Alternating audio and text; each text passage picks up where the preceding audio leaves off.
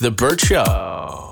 Time to get buzzed on the hot goss from Hollywood with Abby. It's the Burt Show's entertainment buzz. Let it be known, TikTokers are not Billie Eilish's choice of people to hang out with because she was talking mad crap about them at the People's Choice Awards. She was caught on camera leaning over to Kylie Minogue. She says, "There are some TikTokers here."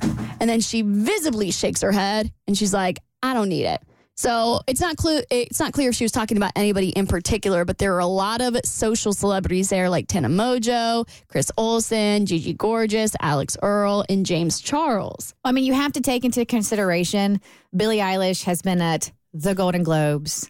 She's been at the Critics' Choice Awards. She's been at she's been at all of the major award shows surrounded by Hollywood royalty. I'm sure the People's Choice Awards was a little different. You know what? Then don't go.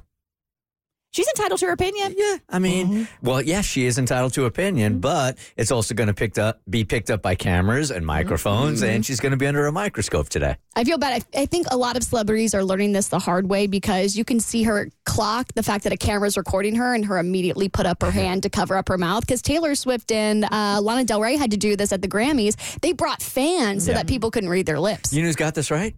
Kanye. He's wearing that wrestling mask all the time, man. And nobody knows what he's going to say. You never know what his facial expression is. And yet he's still giving us his bad opinions. But now Bryce Hall, who's a TikToker, is speaking up for the other influencers at the event. And he says, if you have a problem with it, take it up with the PCAs.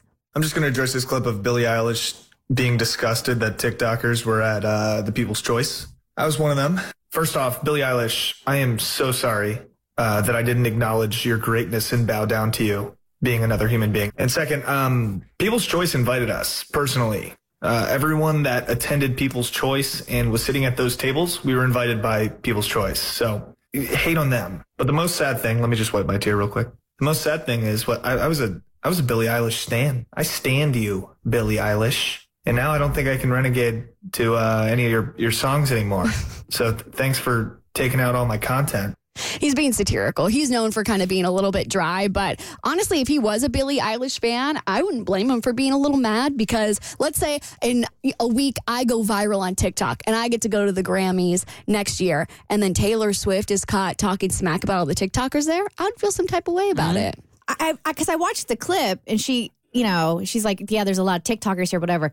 Disgusted's a very strong word to use. She didn't seem disgusted to me. Well, I mean, this is great tea for everybody, right? Oh, so for sure. You might as well blow it out of the water. Exactly. But one of the most iconic moments from the People's Choice Awards was actually on stage with Sydney Sweeney and Glenn Powell. If you haven't seen their rom-com Anyone But You, it's really, really good. And there's this funny scene where Glenn's character is kind of joking about how he gets really nervous and needs a serenity song for planes and scary situations. And his quote-unquote serenity song is Natasha Bedingfield's Unwritten. So they're up on stage. Glenn's pretending to be super nervous, and Sydney introduces the one, the only Natasha Bedingfield. Come on, Glenn, you have to trust me. Open up the dirty window. The words that you cannot find reaching For something in the distance, so close you can almost taste it. Okay, stop. It's not going to work. Okay, then it's time to bring out the big guns.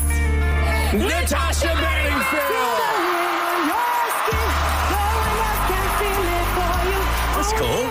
If you need a reason to go see a movie in theaters, I saw this movie twice, and both times during the scene where they're singing the song, everybody in the theater kind of did exactly what everyone just did at the PCAs. We're like, open up the dirt. It was so fun, and it made the entire experience feel way more interactive. So I'm definitely becoming more of a movie stan now. When you were sitting next to those old ladies who were like, complaining the entire time about the movie, when everybody started singing, did they lose their collective little old lady minds? Oh, yeah. They brought out their knitting needles, and they threatened to fight us.